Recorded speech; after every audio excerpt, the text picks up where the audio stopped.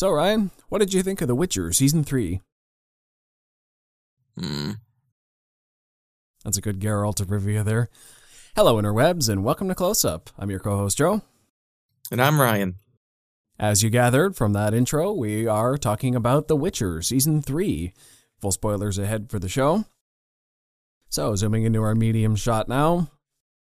What's your history with the Witcher franchise, and how hyped were you coming into Season 3?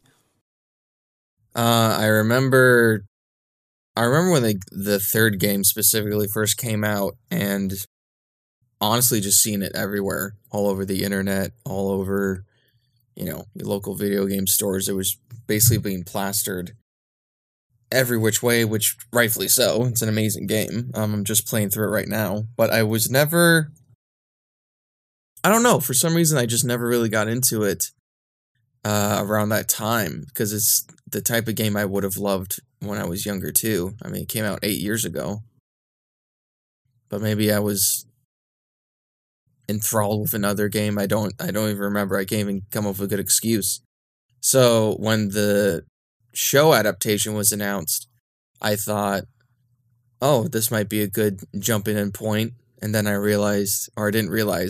found out that it took place during a different time than the games. But I thought, hey, Henry Cavill's going to be in it, and I loved him as Superman.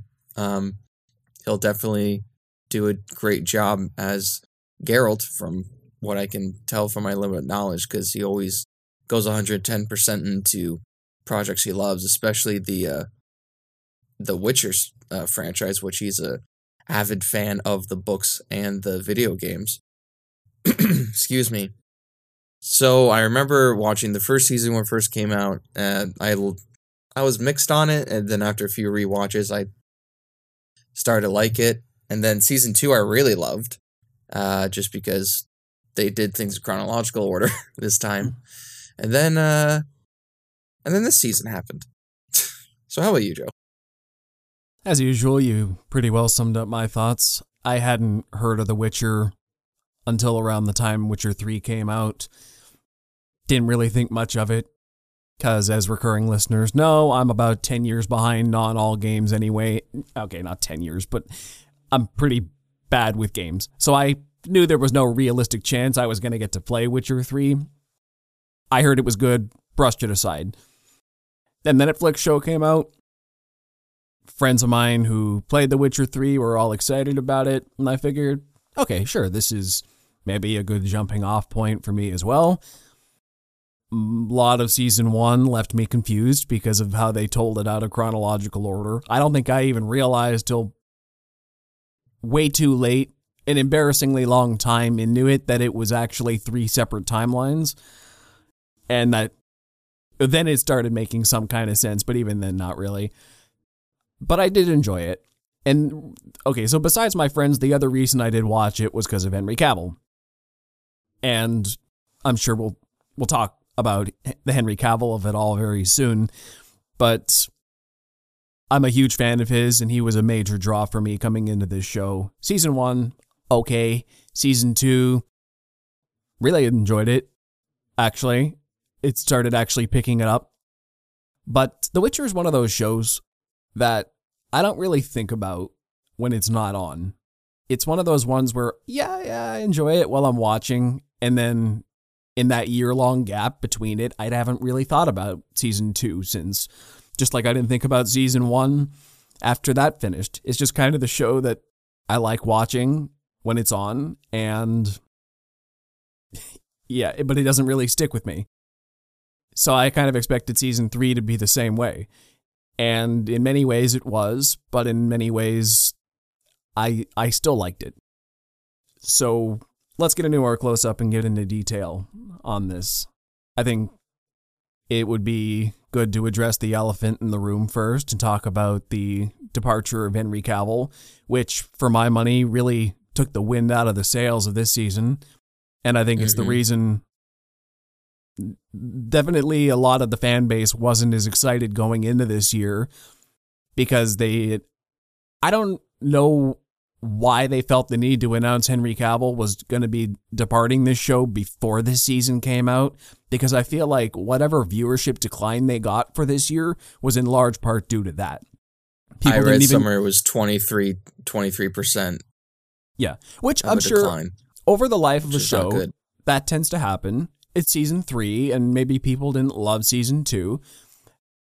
And okay, fine, a lot of the fan base maybe would just naturally decline. But I think this was an artificial decline brought specifically on by the fact that your star, who is a huge draw of the show, was said to not be returning after this. So people say, what's the point? He's my main reason for investment. Why am I even going to bother with season 3 if my favorite part of the show isn't continuing past? I may as well just cut ties here.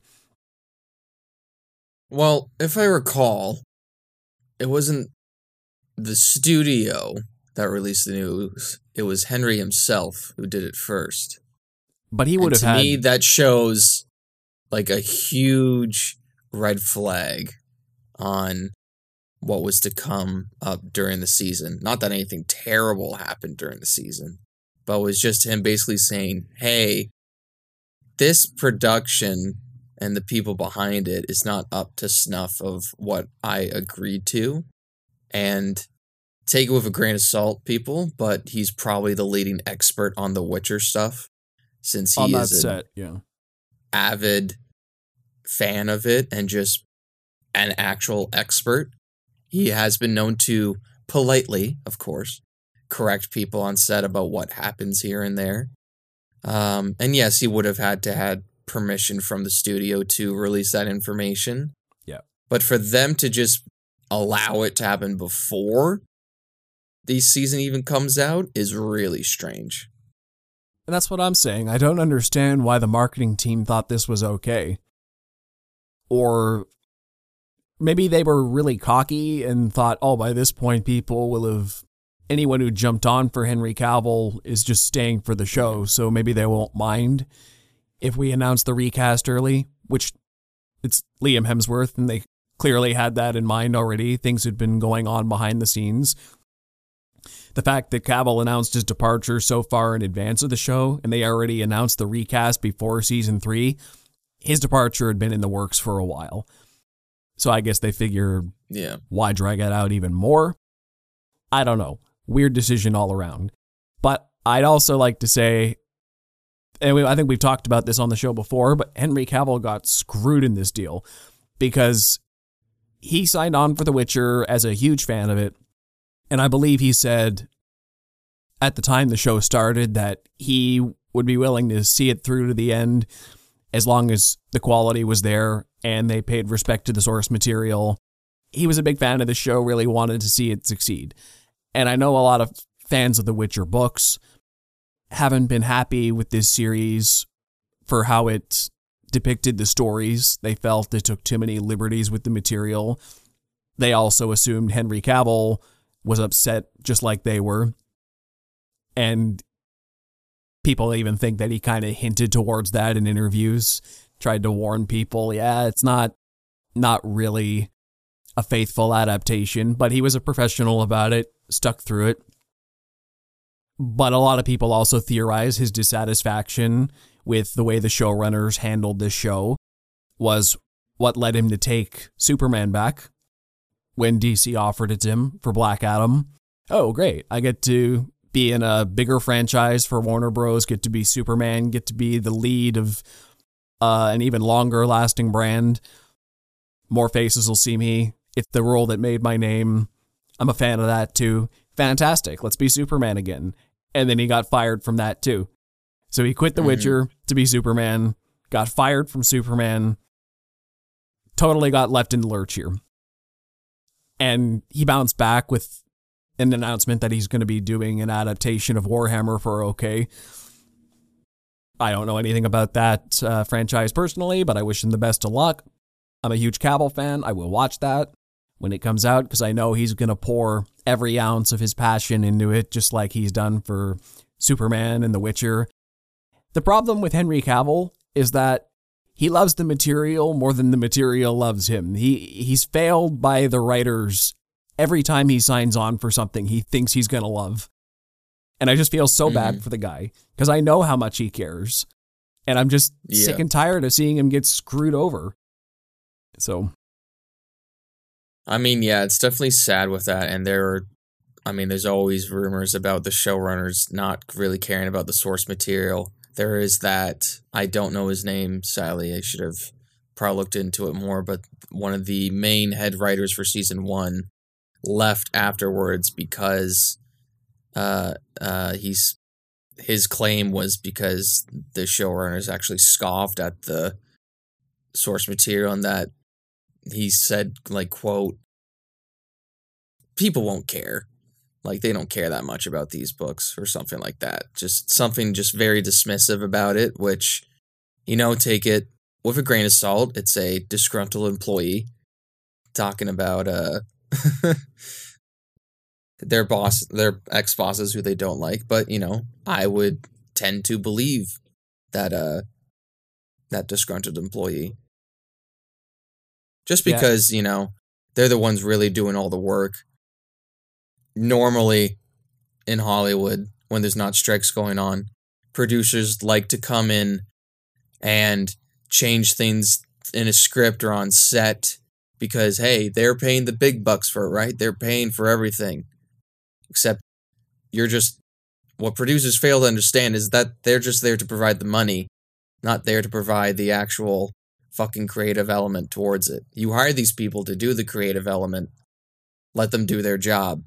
That's why you have so many things happening with, people wanted the Snyder cut. People want the David Ayers cut. The director of Fan 4 Stick was very upset with the studio because it was heavily edited down. Yeah, and he said his version was one of the best movies he's ever worked on. Do I believe him? No. But that's what a big fear of mine and a lot of, I would say a lot of my friends who are in the industry is a lot of studio interference when trying to create something that you are passionate about. Yeah. So I have a quote here from Lauren Hisrich, who's the showrunner for The Witcher. And in response to the accusations that the writer's room openly mocked the material, she says, I never mocked the books. The books are my entire livelihood. I have a great relationship with Mr. Sapkowski, the writer of The Witcher, and the writer's rooms are sacred and safe and, more than anything, supportive spaces. Don't believe everything you read.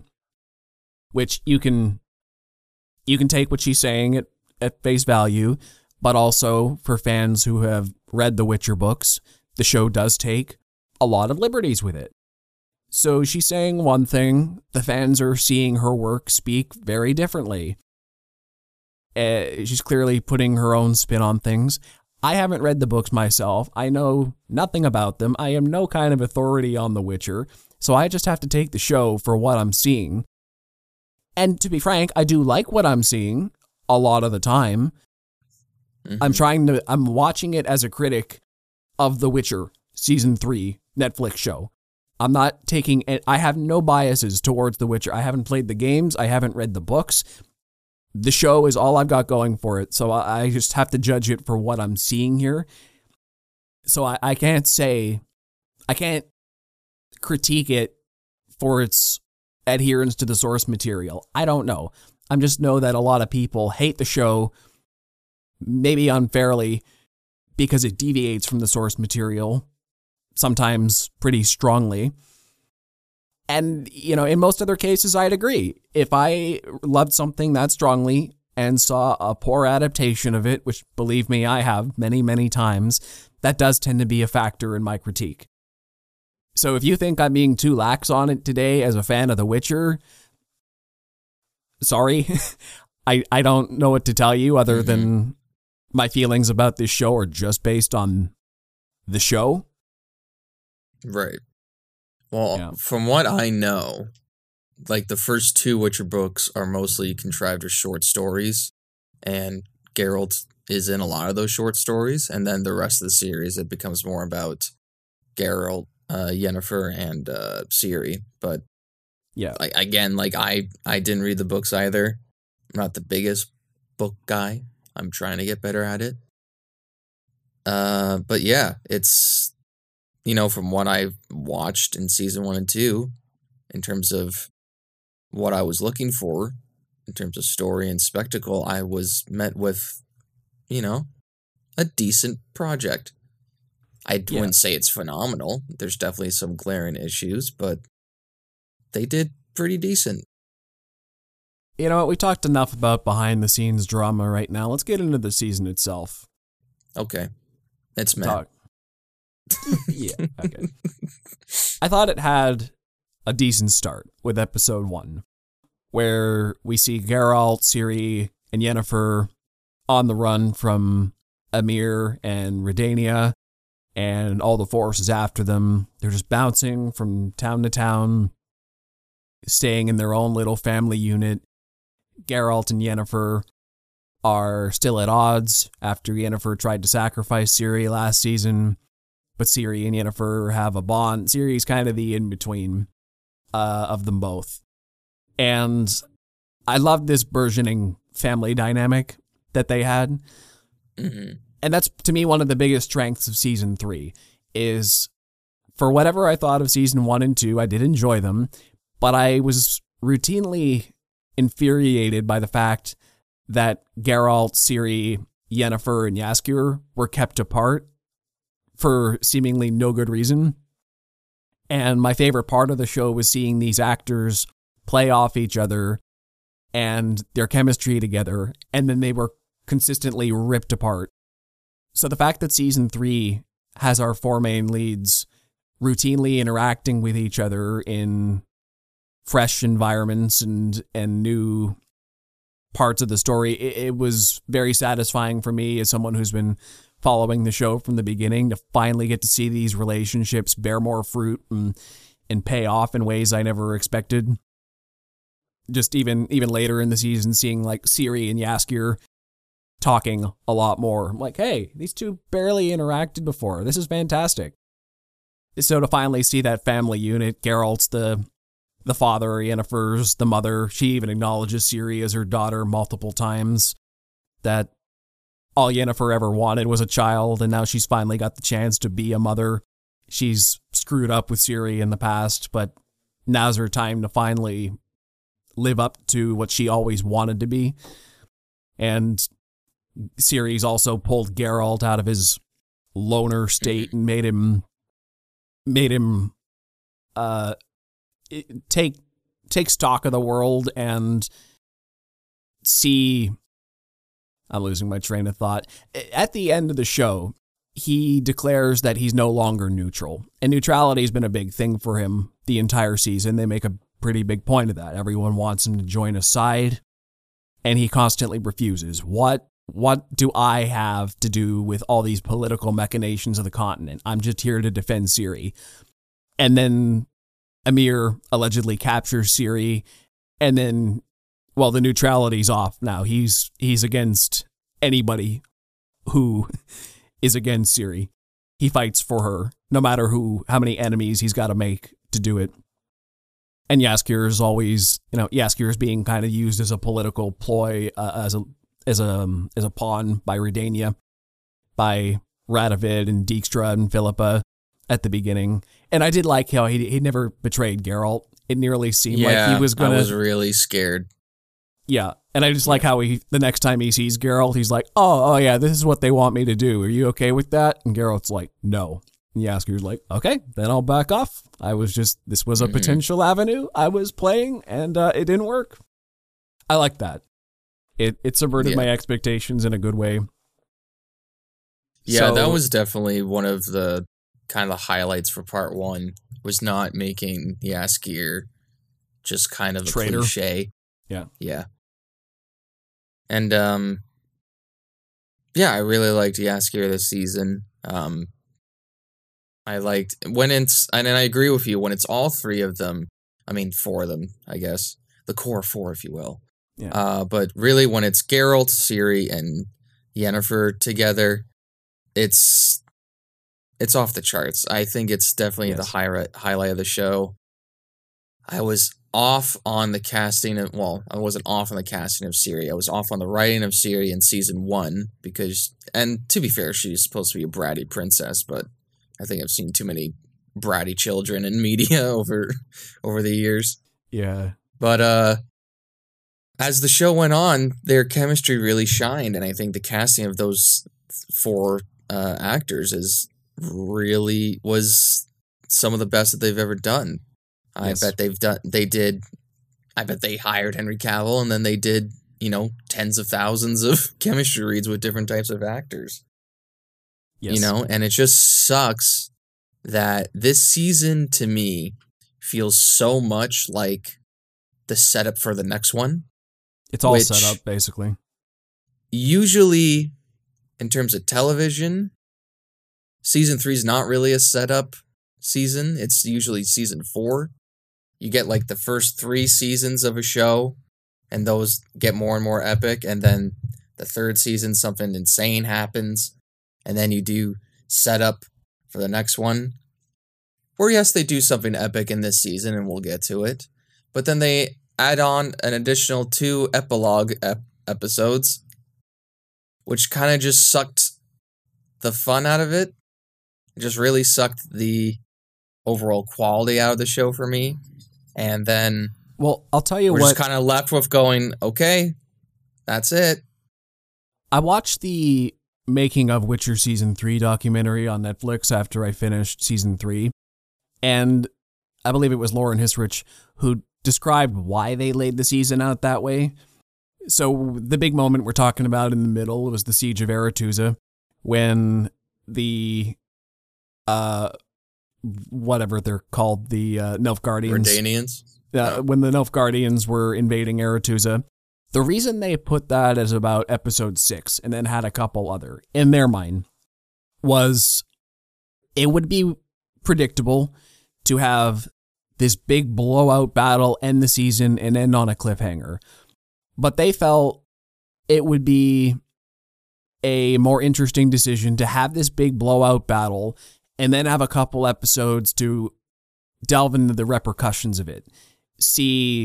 End the season on more of a low note, mind you, but get a couple episodes to see how it affected the characters after the fact. I think Tissaia and Yennefer were the main ones who fell out from that. But we also see a lot of, like Geralt got his back broken, has to heal up. Jaskier's kind of just looking for Geralt. Ciri gets trapped in the desert and potentially captured. Vilgefortz runs off to Emir. Tissaia and Yennefer, they go out, and the other witches, they go after those Ciri-looking girls in the castle. Tissaia commits suicide. Yennefer and the other mages have to form their new collective. We're setting up, those last couple episodes served to set up the new status quo in a way that I think probably, so now we can hit the ground running in season 4, which I think is a little bit boring now, maybe, but I think it's better if the show does end up going still. I have heard it's on indefinite hiatus, and it might not even come back for season 4 now. There are rumors swirling, but if it does, season 4 can just get going. So it was a smart decision. It'll be considered a smart decision in hindsight, I think, to do it the way they did it. I hear what you're saying, but it wasn't smart to make it a 2-parter. Well, the first episode, mind you, sucked. The one with Ciri in the desert, I hated that one. No, part 2 started with the Aretuza fight. Yeah. Well, okay, what I'm talking about the 2 after that. Like Aretuza fight. No, I'm talking about The Witcher Season 3, Part 1, that came out in June, and then Witcher Season 3, Part 2, that came out in July. I watched it all together. I don't really know about the part 1 or 2. I saw the first half of part 1, and then I basically just watched the last half of the season. I didn't really pay attention to which episodes were in each block. So part 1 was episodes 1 through 5, and then part 2 was episodes 6 through 8. And episode 5 is the cliffhanger of, it wasn't Stregobor that was doing all this to the young witches to make them look like Ciri. It was Vilgefortz, and then we wait a whole month for this epic battle. And episode 6 I actually really liked. It was really awesome. It was the best one. And then they just give you two epilogue stuff. And that's what I'm talking about. The reason I'm so miffed about the way the season ended is specifically because Henry Cavill is leaving. He's gone.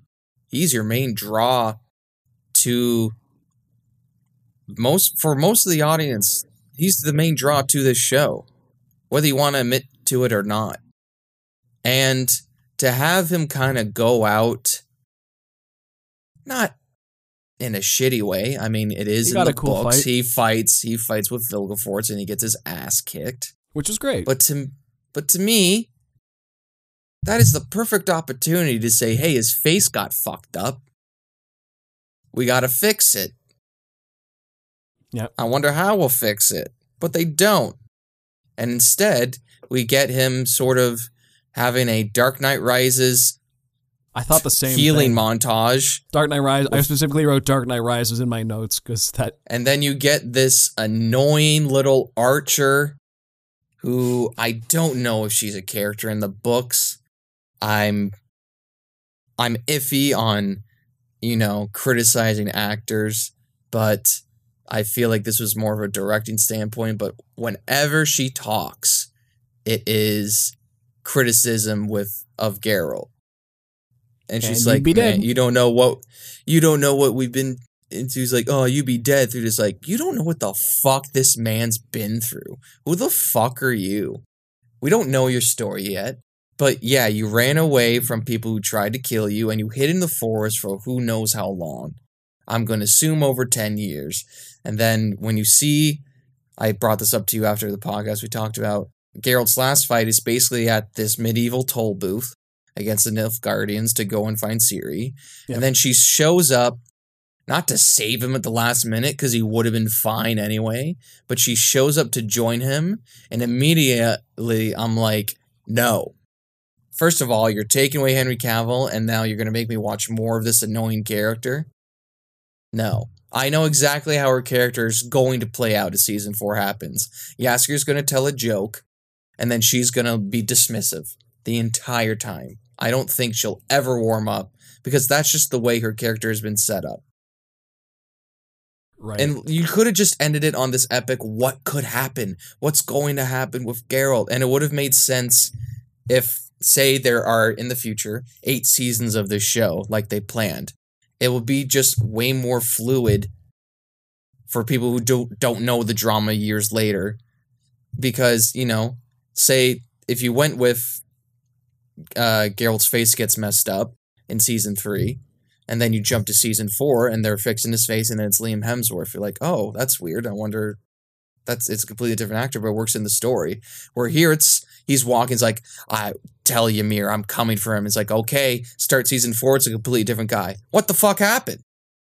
They said takes you right out of it. They said it was going to be a seamless transition, quote unquote. Bullshit. I don't know how that's going to play out. I'm still curious to see how they handle it. In my ideal headcanon, they don't even acknowledge it. He's just a new guy now, and that's fine. We don't need a story reason for it. Anyone who read up the behind the scenes knows Henry Cavill left Liam Hemsworth's in. Don't acknowledge it. Just move past it. Otherwise, you're just wasting valuable screen time. I'll tell you what's wasting valuable screen time. See her in a desert for 48 minutes. Oh, that was awful. And I understand what they were going for with that. They wanted to, okay, fine. They gave us a little bit of Jaskier and Geralt at the beginning and the ending, just to see what's going on with them. A little bit of follow-up. Geralt's just healing up. Not much is happening with him. And they really want us... wrong. And they really want us to feel the isolation, the hopelessness, the pure drag of Ciri going through the desert, trying to survive, palling around with a unicorn, losing her mind potentially, hearing these visions from that lady Falca, having to eat lizards, get sick, find oases in the desert. It's just, doing it this way was meant for us to feel the slog Ciri's feeling. But the problem is it is a slog, and we have no respite from it. It's just over half an hour of Ciri wandering in the desert. And I've seen movies and shows where characters wander the desert before. It's not like it's not that original what they're doing with it. It's not like there's anything so crazy I've never seen before in this episode. It's just boring. And Yeah. and it would have been okay, once again, if you had anything else to break it up. Where it's just, okay, and now we're back to Ciri wandering the desert. What's she doing now? But it's just relentless. Which I understand is the point. But it also sucks. So I see what you were going for, but it didn't work. Exactly. Again, it just fails to end on. It didn't have to be epic. I'm not saying it had to be epic, but it just failed to keep audiences engaged. I think I almost fell asleep 3 times watching that episode. And It really sucks because I think the Ciri actress did a pretty decent job showing Freya that she Allen. was struggling in the desert. Yes, Freya Allen, thank you. Yeah. I saw a meme where they compared her eating the lizards to the lizard in holes, the yellow spotted lizards. It's like, don't eat them, they're poisonous. That's funny. But yeah, and then the way they ended the show on her, where she's with this new group of people because she got captured by this random. I can't tell if she's on a different place on the continent or if she is on a completely different world. She's on a different place on the continent. Basically says, yeah, but she just basically says, "Call me Falca," and then ends there. And I'm like, well, it's gonna be a whole season of her not with Gellert again. I'll tell you that much. It's not going to be them reuniting in episode 1 or 2. It's going to be them maybe reuniting in episode 8. Yeah, and I heard that the books do kind of go that way too, where Ciri does end up on her own for a long period of time. In the book, she ends up on her own a lot. Yeah. I don't really want to see that. I know that they already deviated from the source material. I just want to see her with Geralt and get the family back together. I'd rather they fast forward through the parts. Yeah. I know Witcher fans will be upset by that, but I don't care. I just want to see them together sooner rather than later. Even if season 4 is the journey to find her. And now Yennefer is going to be separated from them too. Like Geralt and Jaskier are together, great, but now they're all separated again, which is extremely frustrating. Which maybe that's the point of season 3. We finally get a season of them all together to love them all so much and want to see them together so desperately. Season 4 is supposed to be like... Do we see them all together? Or are they all together for episode 1 and then they split apart in episode 2 for a bullshit reason? Okay, but we do get to see them pair up a lot. We get to see Geralt, Ciri, and Yennefer all together for a while. We kind of see them in pairs of 2 and 3, but at least they're interacting with other people than just Ciri and Geralt the whole time, or Ciri and Yennefer the whole time. Yeah. I don't know, man. I don't hate the season. I'm just a little disappointed because I feel like the quality has dropped significantly. I mean, when they reunite, first of all, they got the episode title wrong. They got the quote wrong in episode 7. I know it's because it's a play on words. The place is called In the Frying Pan, and it's titled Out of the Fire into the Frying Pan. But that's not the quote. God damn it. It's a cute play on words. It's not cute. It's wrong. Anyway. Well, of course it's wrong. It's like called the Fire. Anyway, the Fire. When they reunite, the chandelier I don't care. Came down on Aretuza, they burned the place to the smithereens, and then the desert's called the Frying Pan. Out of the fire into the frying pan. Haha. Stupid. Anyway. But when they reunite again, all 3 of them, after I believe the Wild Hunt makes their cameo appearance, there's just a random hard cut to Ciri and Geralt hugging. And to me, that just didn't sit well. In terms of just film quality, it was a very strange, just hard cut. And I immediately was just kind of like, that's so strange. And another thing that kind of made me go, that was weird, and made me scared for the season was Geralt's first fight with a bunch of bandits trying to get Ciri outside one of their homes. And clearly the last guy, they slow it down a little bit, and you can clearly see that the blood splat is fake. And it's not even the fact that you can have CGI blood splats, but they don't even try to make it look like the guy got stabbed at all. So part of me was like, oh no, in terms of what the choreography was going to be like for the show, but it wasn't bad. I thought it was pretty decent. I thought the choreography was great for most of it. Mm. It was really well done. I love how this show actually shows long takes, because Henry Cavill is legitimately good at sword fighting. So or at least stage fighting. I don't know about real combat, but he actually is doing his own stunts, so you can see these long takes of the actors actually fighting, and it's awesome. There's a real good energy to it and momentum in the scenes that you usually lack because you're trying to cut around actors who don't know what they're doing to their stunt doubles. They just get to show what's happening. Well, I make fun of the toll booth ending a lot, but at least that fight was choreographed pretty well. I was like, okay, he gets at least one more decent fight before he leaves. But yeah, I thought the choreography was pretty good. I didn't hate it. Yeah, just watching the behind the scenes though, that camera guy is a legend. You see him running around the entire 100%. Thing, just getting to see what that guy had to do. He had to be really in shape for it. And the choreographer is amazing too on this show. That's one thing I'll give this show. The fights are great. And the CGI is really good too. This is one of the few things, like usually I'm disappointed in CGI, but the monsters still look good in this show. They're all... I also liked seeing the behind the scenes of how they had him fight the monsters. I thought it was really interesting how there's that one scene when he was fighting that flesh monster in the castle that's just the bodies of those girls. Yeah, that was wild. And the behind the scenes show that it was just a couple girls in green screen suits basically whacking Henry Cavill with pool noodles. And it gave him something physical to fight against. He wasn't just slashing his sword against the air. He was reacting to something real on set, which is awesome. And that's how they got it to look so good.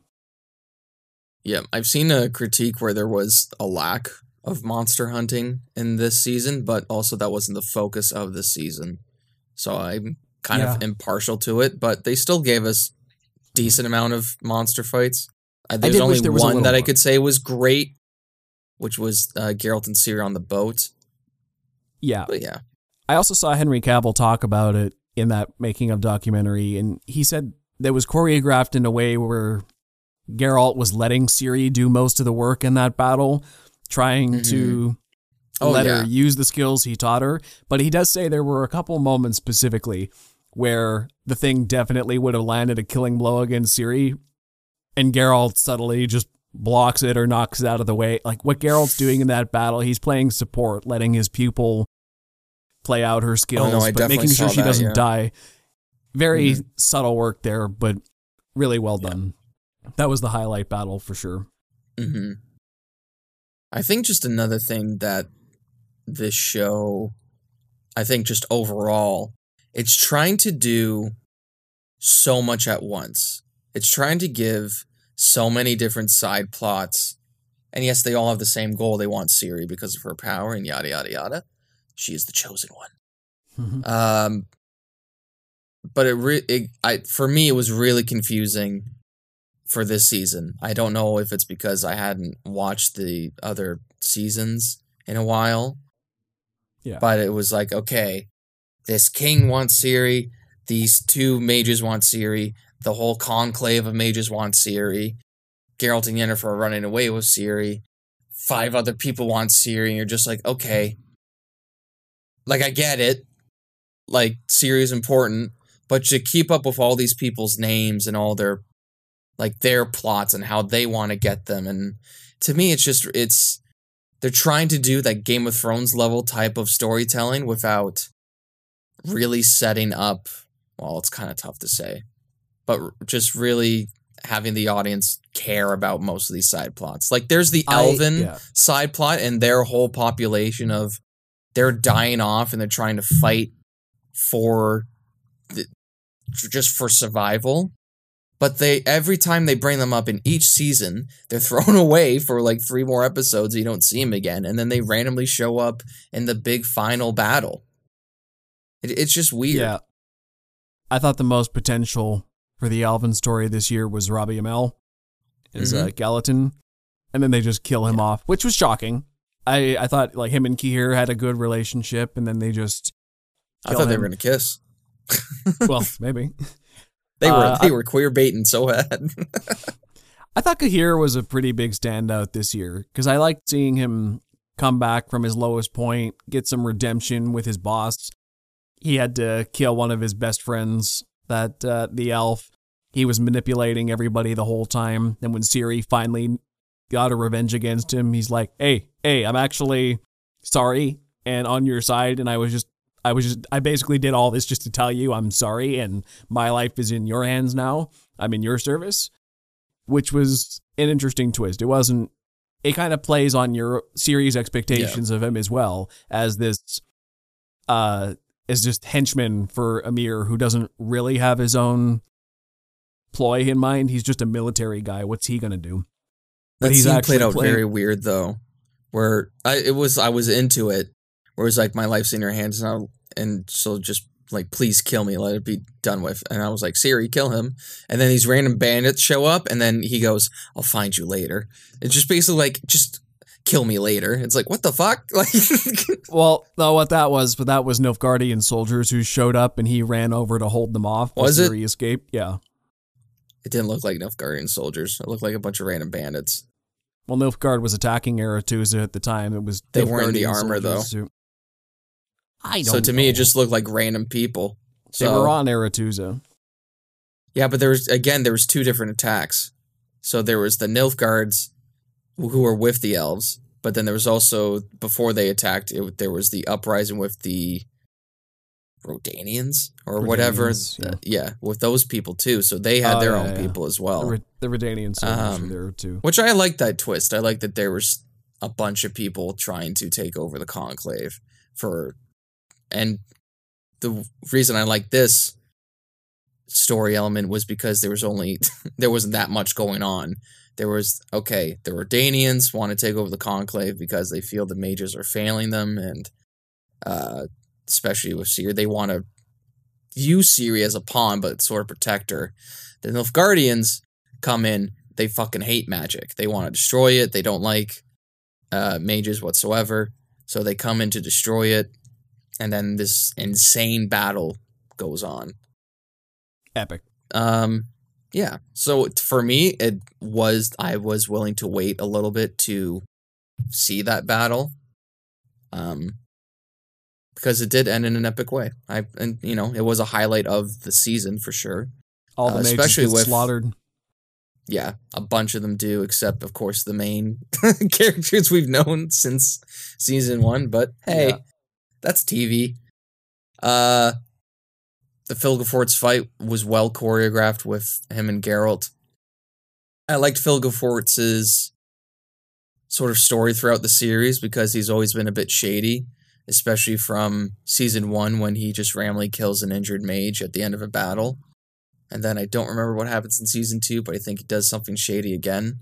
Right. And nobody trusts him except Tisea. But her word counts for more than anybody else's, so... Mm-hmm. Like, well, Vilgefortz is a little bit creepy, but I trust him. Okay, good enough for me. Okay. And then, what else happens in that episode? A lot happens. Oh, that was another... It was weird. I was like, I had a gripe with part 1, but then they fixed it in part 2, where the fire mage... Rience, they had him in episode 1. Geralt breaks his hands, and instead of just murdering him right there, just fucks off in the portal. And the whole, I guess, reason for that is because Yennefer was in trouble. But, it doesn't take that long to snap a man's neck if you're a Witcher, I would assume. But then, a sword, he could just cut his head off like he did later in the season. I thought it was so funny that he just, Rience shows up to Ciri like this badass threat. He's like, I don't work for anybody. I'm going to take you. And then Geralt just comes up behind him. I thought it was a really cool moment because... Yennefer throws the sword past him, and then Geralt catches it, and then cuts his head off. I was like, oh, okay. Didn't expect that. That was cool. Yeah. I thought that character outlived his welcome anyway. Oh, for sure. He's been a consistent threat since season 1. It's like, okay, just get rid of this guy. Was he? So I didn't even he mind was seeing around him for a just while. beheaded unceremoniously. I'm like, okay. Mhm. Yeah, he was just kind of an annoyance. And then the same, I think in the same episode, in the same episode, they got rid of his, like, mage partner, the girl who can't speak. Lydia? Yeah. Yeah. It's like, what would we do with her? Just murder her. I was like, thank you, Yennefer. Yes. Like, Yeah, Yennefer killed her that's too. what you should do with characters who are bad. And I'm like, well, morally gray areas. Like, no. How about you murder the people who try to kill you? That episode was basically, our cast is a little big. Let's clear house here. Yeah, exactly. And then the rest of the season was let's kill a few more people. Yeah. Like, And the rest of the season was actors being like, hey, Henry's leaving. That's not a good sign, so I'm going to leave. Yeah. I thought the most shocking one was Tisea committing suicide after the battle, and then basically just hands leadership off to Yennefer. Like, well, I've done all I can. I've lost the will to live. The person I trusted most betrayed me, and everything I've worked my whole life to build has been left to rubble around me. I tapped into some dark magics. I'm feeling awful all around, and I just don't want to live anymore. But she kind of gives Yen just enough hope to keep going on, and then shocks her with that suicide. And me too. I didn't I thought that she was clearly depressed, but I didn't think she'd go that far. And Yen didn't either. Yeah, it's weird. Because to me, it didn't feel the way it was story structured. And it is in the books. I just looked it up. She does take her life after the coup. But to me, I just was like, I didn't buy it. I didn't buy that she was in that state of mind. Just because right before it happens, she's looking over battle plans or like battle reports that happen throughout the continent. And when you're in that state of mind, you try to distract yourself. But to me, there wasn't really a setup of, hey, this woman is in turmoil. I know she's hurt, but the reason she's hurt is because she was lightning bolting people for like 30 minutes straight and it changed her entire hair color. But to me, I never saw her be like emotionally distraught. I didn't see it in a way some actors overact and, I'm going to break down crying and make a huge show of how sorry for myself I'm feeling and I'm just in this really broken place. To me, what's the actress's name? Mianna Burning. What she did in the next episode was way more subtle. Everyone thinks she's okay because she basically says nothing. But you look in her eyes, it's just dead. This is clearly a woman who's lost the will to live. She barely speaks up anymore. She used to be this super confident figure, a real leader. Now she basically says nothing and is just a shell of her former self, existing in the background, kind of just being dragged along by Yennefer and the other mages at this point because they're loyal to her. Of course, we're going to bring Tisea along, but she's not invested anymore. Even when she's looking over those battle plans, I think it's only because Yennefer was in the room with her. I don't think she was really walked in. She walked in and she was looking him over. That's why I was like, that's weird. Yeah. It's just everything about her after that moment was so half-hearted. I didn't expect a suicide, but it also didn't shock me either. But I thought, and that felt like a real tragedy to me, because throughout this season, I'd really started growing on Tisea. I really started liking that character even more. And, she's kind of Yennefer's mother figure. And now that Yennefer's being a mother to Ciri, she needs a little more motherly guidance herself.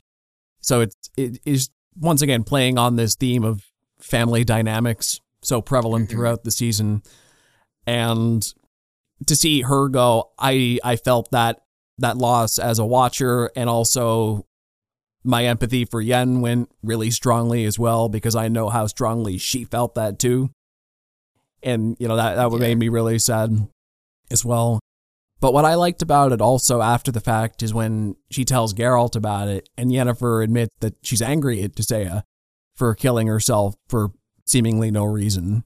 It's like, well, there was so much more to do. The survivors, needed her guidance and wisdom, and she let us down. She let her own grief consume her and killed herself, leaving the rest of us to fend for ourselves. And yeah, maybe in her mind, she said, well, I raised you all to be self-sufficient, and I know you can handle this without me. But they still feel like they can't, and they feel like she abandoned them now. And so it's a very complex situation, and I totally got where Yen was coming from. She felt abandoned, but also understood at the same time, and she just had this conflict of emotions. It's very compelling drama, I thought. Mm-hmm. Yeah. I think Yen's reaction to it was better than most. I just didn't feel like it was earned. Not her reaction, but the actual setup for the suicide itself. I don't know. It felt really off to me. It didn't, and it wasn't.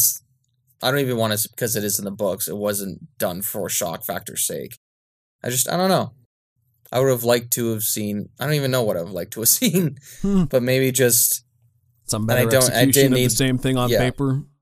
Yeah, I didn't need to see like the actress break down crying, but just maybe her having like a moment to herself, just like contemplating the fuck happened. I don't know, but there's also a lot of shit we got to get through. Yeah. So, well, it's like I was saying with her. To me, pivoting to a slightly suicide different by narration is what happened. Right.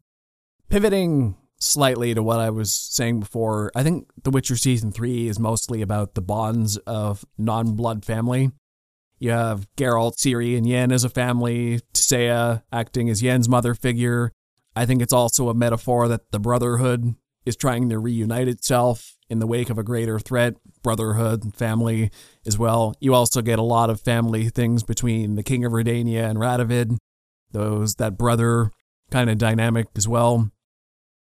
Dijkstra and Philippa, their bond is also strengthened throughout this season as well. It's about the bonds of non-blood family and what they're all... Enemir is trying to get Ciri, his daughter, back. It's about what the lengths they're all willing to go to for their relations and each other, and who they're willing to fight for that. And I think that's what I took away from this season. And I thought they executed those themes pretty well, if that's what they were going for. Mm-hmm. Yeah, the Redania stuff is very interesting in terms of just like their whole story plot, because they are one of the main northern cities still standing, or kingdoms still standing, against the Nilfgaardians. Yep. And that whole dynamic between the brother and Radovid is really interesting. Just to kind of see the origins of that, because yes, I'm playing Witcher 3 right now, and spoilers for the end of the season, but Radovid becomes king, and seeing his start and then to where he is now is very interesting. He's a lot more colder in the game, and a lot more sort of seems like he's off his rocker. Well, without trying to give too much away. Well, season 3, he's very much this sort of laid back kind of guy. He has his own spy network, but he doesn't try to fuck over people. But it's all an act, really. He's the king's younger brother who nobody really thinks a lot of. He kind of plays the public drunk and playboy just so everyone underestimates him and doesn't see him as a threat. But Philippa and Dijkstra and Jaskier all kind of see beyond his mask, and they're like, no, you got a lot more potential than you're letting on. I think you need to embrace that a little bit more and get out of your brother's shadow. And that's why it was fun. Like I love how Philippa totally doubted him at the start too. Yeah. She thought he was exactly what he portrayed himself to be, but it was her in the end who got the king's throat sliced and put him in as king, because she knew he could do the job better than his brother. So she came around on him a lot by the end after seeing what he could do this season. So I liked how that arc played out.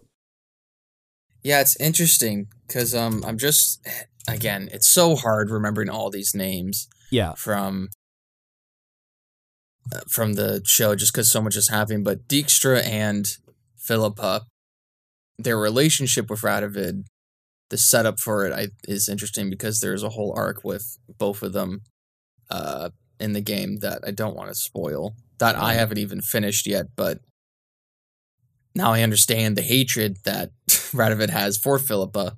And I guess Dijkstra, I guess all three of them have for each other, except I don't know yet the connection between Dijkstra and Philippa. I should bring up Triss, though.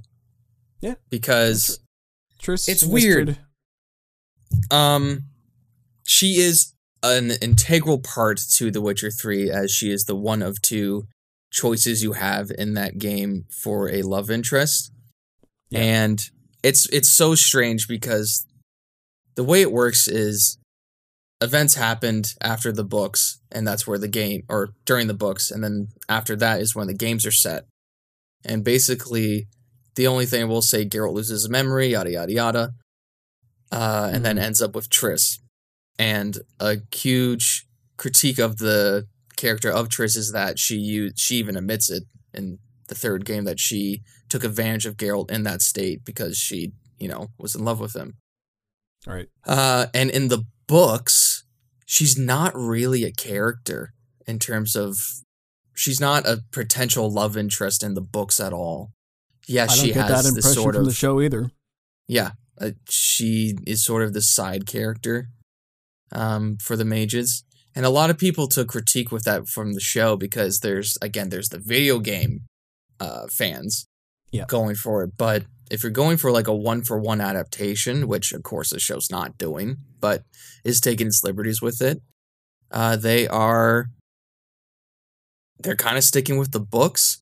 But a part of me is also like, okay, Triss is this very sweet, kind of innocent younger mage who in the game would stop at nothing to protect Ciri from the Wild Hunt and from anybody.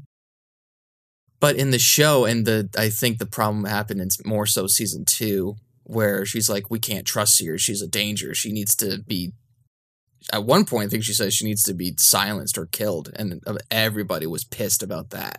So I think that's a change people were pissed about. But even in this season, she's kind of set aside.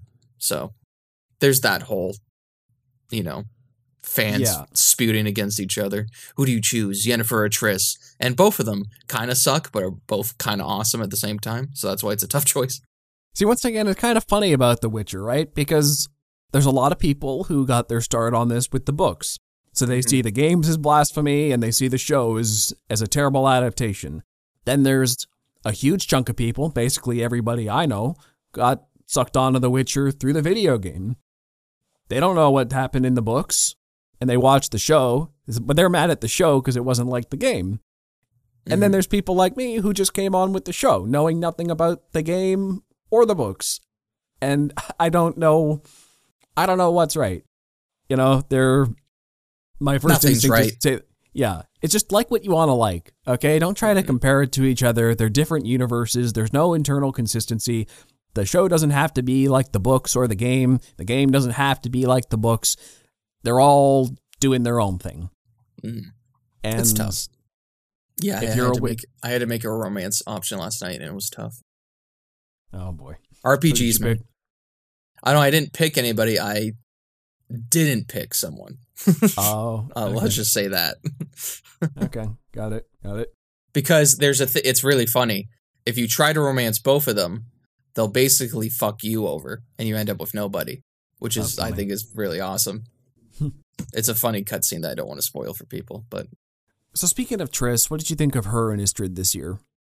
They did their investigation into that book, which something. Triss was looking into... It was like, who cares? It was 3 scenes. I don't care. I was more interested in, like, the missing girls plot line was kind of interesting as well. And I like how they kind of did a double twist on it. Oh, it was Stregobor. Oh, actually, it was Vilgefortz It's framing Stregobor. So there was layers on that one. It ended up kind of interesting. And it was also all the girls that were stolen, had elven blood and looked like Ciri, and were in that castle. So that kind of ended up okay, but didn't really have a payoff. Whereas I liked Istrid's storyline I love how he's a guy who's consumed by history and he's always looking for these artifacts and knows everything about the backstory of this world. So I like his character for that. He's really the one who tells us more about the lore than anybody. Mm-hmm. He's like the exposition dumper, and whenever we need lore about like what happened in the continent or before the continent. Excuse me, something's going on with my voice. He's usually the guy to go to, and I like that actor. I also like his look this season. He's grown out a beard. He's got a bit of a longer hair. Looks good. And we didn't mention it, but the 5th episode where they're doing the whole scheme to try to catch Stregobor, I think that was well done. Where they show, just follow my lead. You've been trying to get with Yennefer all night. Mm-hmm. Well, so at first I was watching that, and my reaction was just like, "We're doing this," but then very quickly they do a sort of a jump back in time to be like, it was a whole scheme for the beginning, and I like that episode. I like how they did different points of time, and then later on they show those conversations later. I thought it was probably a hard episode to write and a hard episode to edit. Yeah. But I think they pulled it off really well. That episode could have been really boring if they just played it scene by scene, because the entire thing was set at this ball. Yeah. So doing it non-chronologically, very interesting way to do it. I liked it as an editing challenge, and I think they pulled it off decently. It gave it a little bit of life for season 3. I thought, it was done pretty well. I thought the costumes were pretty good. Costumes. Oh yeah. The costumes were the best part about that. One of the best parts about that episode, getting all the fancy dresses and everything. I like we get back to Geralt being sassy, as he usually is. He's a bit of a sassy bloke. And Yennefer's like, you have to talk to people, you have to dance, you have to stop eating. You got to pretend to be friendly, at least. That one witch who like tries to seduce her Sabrina through like a mind trick is hilarious, and he's just like, I think Yennefer looks lovely this evening, trying not get in trouble. Yeah. I think the best thing about season 3 is that this is the point in the show where everybody has their greatest failures of the series. It breaks them all down as human beings and sets them up for redemption in season 4. Like Geralt loses Ciri, gets his back broken. Yennefer's mother figure kills herself, and now she's got to be a mother figure herself and rebuild the entire conclave of mages. Cahir was at his very bottom of the barrel, and now he's on the run again. Fringilla was basically just made as the wine taster, a complete drunk, and she had to pick herself up as well. Francesca, she hit her bottom as well. Her brother died, her baby got killed last season, her lover also got killed. She's all alone in the world now. That was another thing I didn't like. Why the fuck would Fringilla be like, hey, by the way, I killed your baby? Why? What, you stupid. Yeah. I like during that whole fight though, not Fringilla, Francesca, she has her own Carrie moment. They do like a little reference to her. I was like, that's cool. The blood effect was insane. I was like, damn. Good job, makeup team. Dijkstra and Philippa, they hit their lows as well. Like everybody in this season hit their rock bottom at some point, emotionally or physically. And it sets everybody up for a really good season 4. And that's the thing about season 3, is that if you can accept it as a setup season, I think it'll look better in hindsight. If season 4 knocks all its setup out of the park, season 3 will look like, oh, okay, well, I wouldn't have had this emotional connection if it wasn't for what they built up in season 3. But having watched season 3 through, it's a little unsatisfying because it does feel all like setup. So I think how I feel about season 3, I think it's fine. It's worth a watch. I like it. But it very much depends on how season 4 sticks the landing or not. Yeah. It's a very Force Awakens situation. Exactly. And that Force Awakens worked out great. Yeah, add a follow-up, which ruined Force Awakens for me. I hope Witcher Season 3 has a follow-up, which makes me appreciate it more. It can go either way at this point. Let's address the Liam Hemsworth thing. I don't think it was a bad choice. Whoever Totally they fine. would have chosen would have been met with criticism anyway.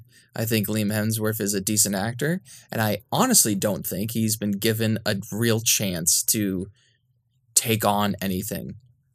Yes, he was brought up in the Hunger Games franchise, but again, he's Gale, so he's kind of set aside to it as the character he is.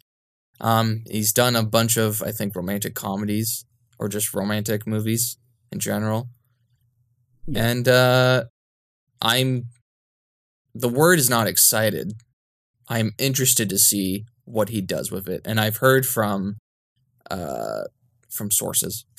That makes me sound like I have an inside scoop, but that he's already training to look like Geralt in terms of physicality, and he's taking the role very seriously because he knows it's massive shoes to fill. But yeah, I'm sure he'll be fine. And I hope Geralt gets more to do with him next season, because I feel like Geralt took a bit of a backseat this year. I feel like he was more reserved than even Geralt usually is. He's given fewer standout moments. I do think he's still the moral center of the show. He's the only one who consistently is like, okay, can we just call out that you're all pieces of crap here? Mm-hmm. He's still that guy. But the reason I don't care as much as some other people do is because in my mind, he's not really the protagonist anymore. It's Ciri's story. And if you're looking back from season 1, it was always Ciri's story. Geralt's just kind of the biggest badass who sets it all going forward. Like, him and Yen are the parental figures for Ciri to live up to her full potential. And now that Ciri is an adult and she's had some training, she can take over as lead. And that's part of why I don't really care Henry Cavill's leaving, because Geralt's not the center point anymore. He's just the moral pillar of the show, but it's Ciri's story. So going forward, Geralt will have a big part to play, but, it's kind of like in The Mandalorian, and I know you hated it, but Din Djarin's not the protagonist of that show anymore. And a lot of people hated that, you included. I didn't care. I thought they transitioned out of him okay. He's there, he's still a big part of it, but it's not his story anymore. So I know that'll ruffle a lot of feathers, but it's Ciri's story now. It is what it is. It's not Geralt's story. So I think Liam Hemsworth won't be as jarring as people think. It's an interesting take. I'm just saying with the recast, they needed an actor to play a father figure to an adoptive daughter. They should have just casted Pedro Pascal again. That would have been fantastic. Just get the third one out of the way. That would have been so good. I bet he would have done a good job too. Might be a little small, but anyway. Look. Another example for why I think Ciri is the main character to me. No, she is. No, I agree with you on that point. Yeah. She's the balance between all walks of life on this show. She's the balance between humans and elves, humans and witchers, the mages and non-mages, royalty and commoners. She's done all walks of life. And that's why everyone's after her for their own ends, because she represents a little bit of everybody. Mm-hmm. So I agree.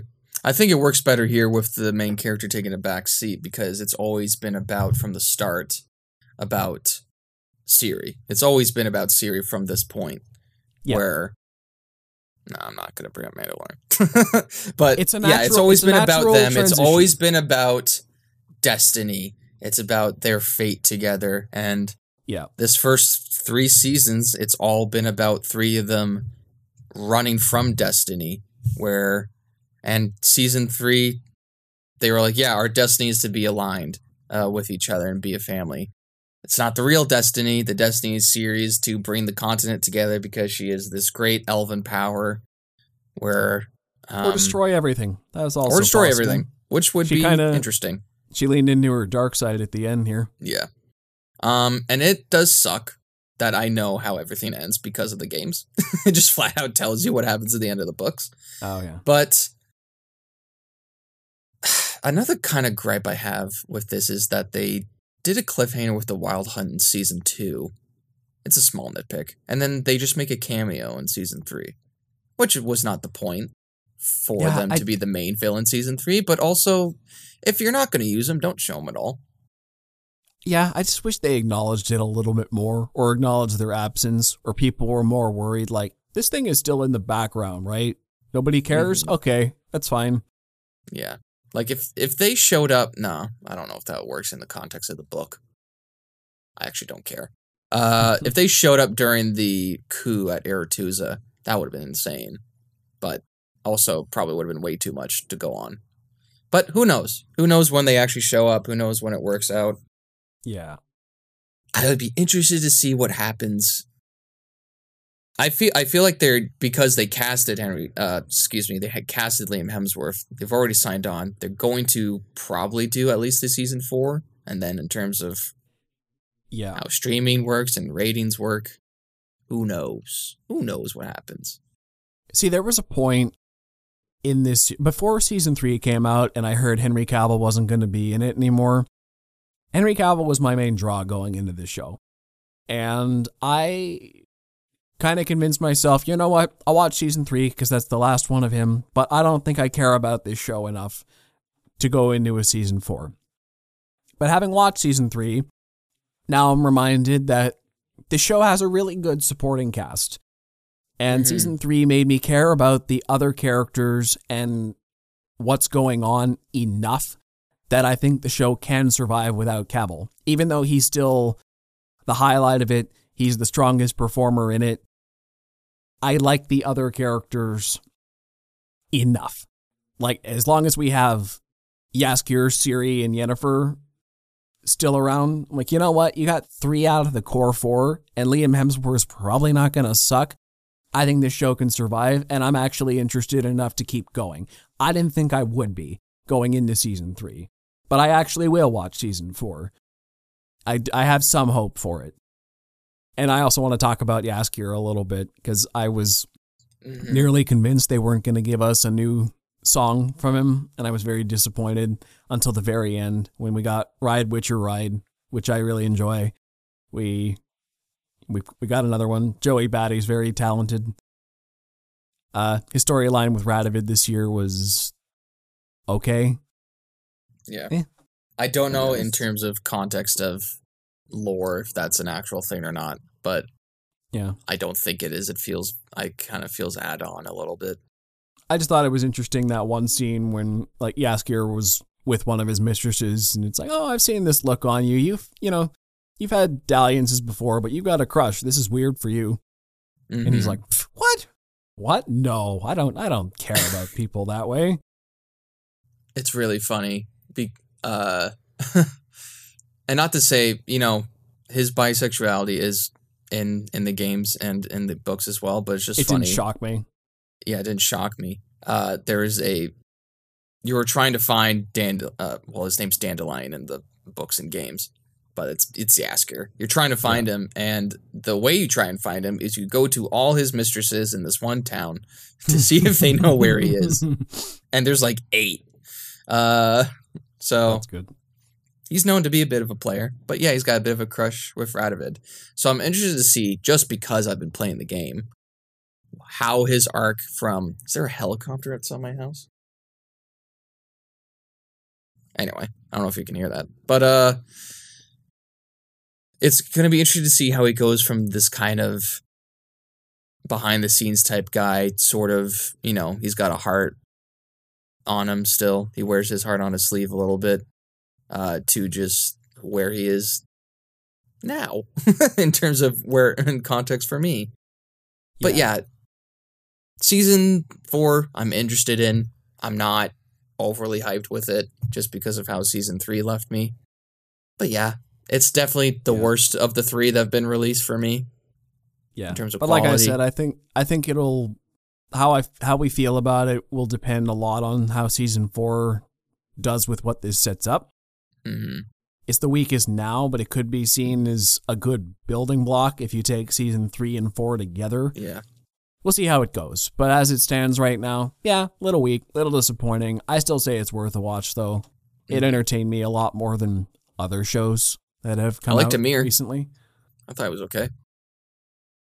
I thought it was a little disappointing. But I also wondered if that was part of the point. I'm like, well, is he? Yeah. Are the legends? He's mostly a behind-the-scenes guy. Yeah, I think he's mostly behind. But I liked how he seemed very threatening in each scene. Yeah. Well, he always had the upper hand. Even if you didn't see him like it, he did. Yeah. But that ending where it was like, oh, here's this series back with Ymir, and then it's revealed that it's not her. I was like, knew it. It's not because of the desert, but I was like, I knew they weren't going to do this right away. And a part of me was like, do you not recognize your own daughter? But then I realized it's like the 1200s. So, well, he hasn't really have like she was a baby. Yeah, exactly. So you wouldn't know. But I wondered how. I gotta go back and look at it because that is the same girl who was possessed by the witch or whatever that Geralt found and was trying to free. Girl? It was the exact same girl. Oh. So I always wondered, like, how did she get free? How is she here now? Whatever. It doesn't matter. I guess Vilgefortz found her at some point. I guess. Oh, no, yeah, because Vilgefortz was okay, that makes sense. Because Vilgefortz was... It was his idea. Trying to make... Yeah. Okay, well, that's our thoughts on The Witcher Season 3. Yeah. Bit disappointing. It is a setup season. Take it with a grain of salt. Rest in peace, Henry Cavill. He's going to another... Yeah. He's going to another franchise which he loves, and I'm sure they will give him what he wants. I don't know. Warhammer is another one where we're both kind of like, we don't know much about it, but we know there's just too much about it. Yeah. There's like so much lore that you can't really get into it, but... I hope he finds success with that. Mm-hmm. If not, hey, just hire him as Superman again. Where can we find you? Just release the cut scene from The Flash, please. Anyway, you can find me at Ryan Walker Official on TikTok, YouTube, and Instagram. You can find me on Instagram, TikTok, and Facebook at ThoughtPlay Media. Also, check out the Close Up with Ryan and Joe Facebook page for latest updates on the show. If you listen to us in audio, check out our YouTube channel. And if you're on YouTube, find us anywhere you get your favorite podcasts. We hope to see you on the next Close Up with Ryan and Joe. Till next time. Take care. It looks like rain.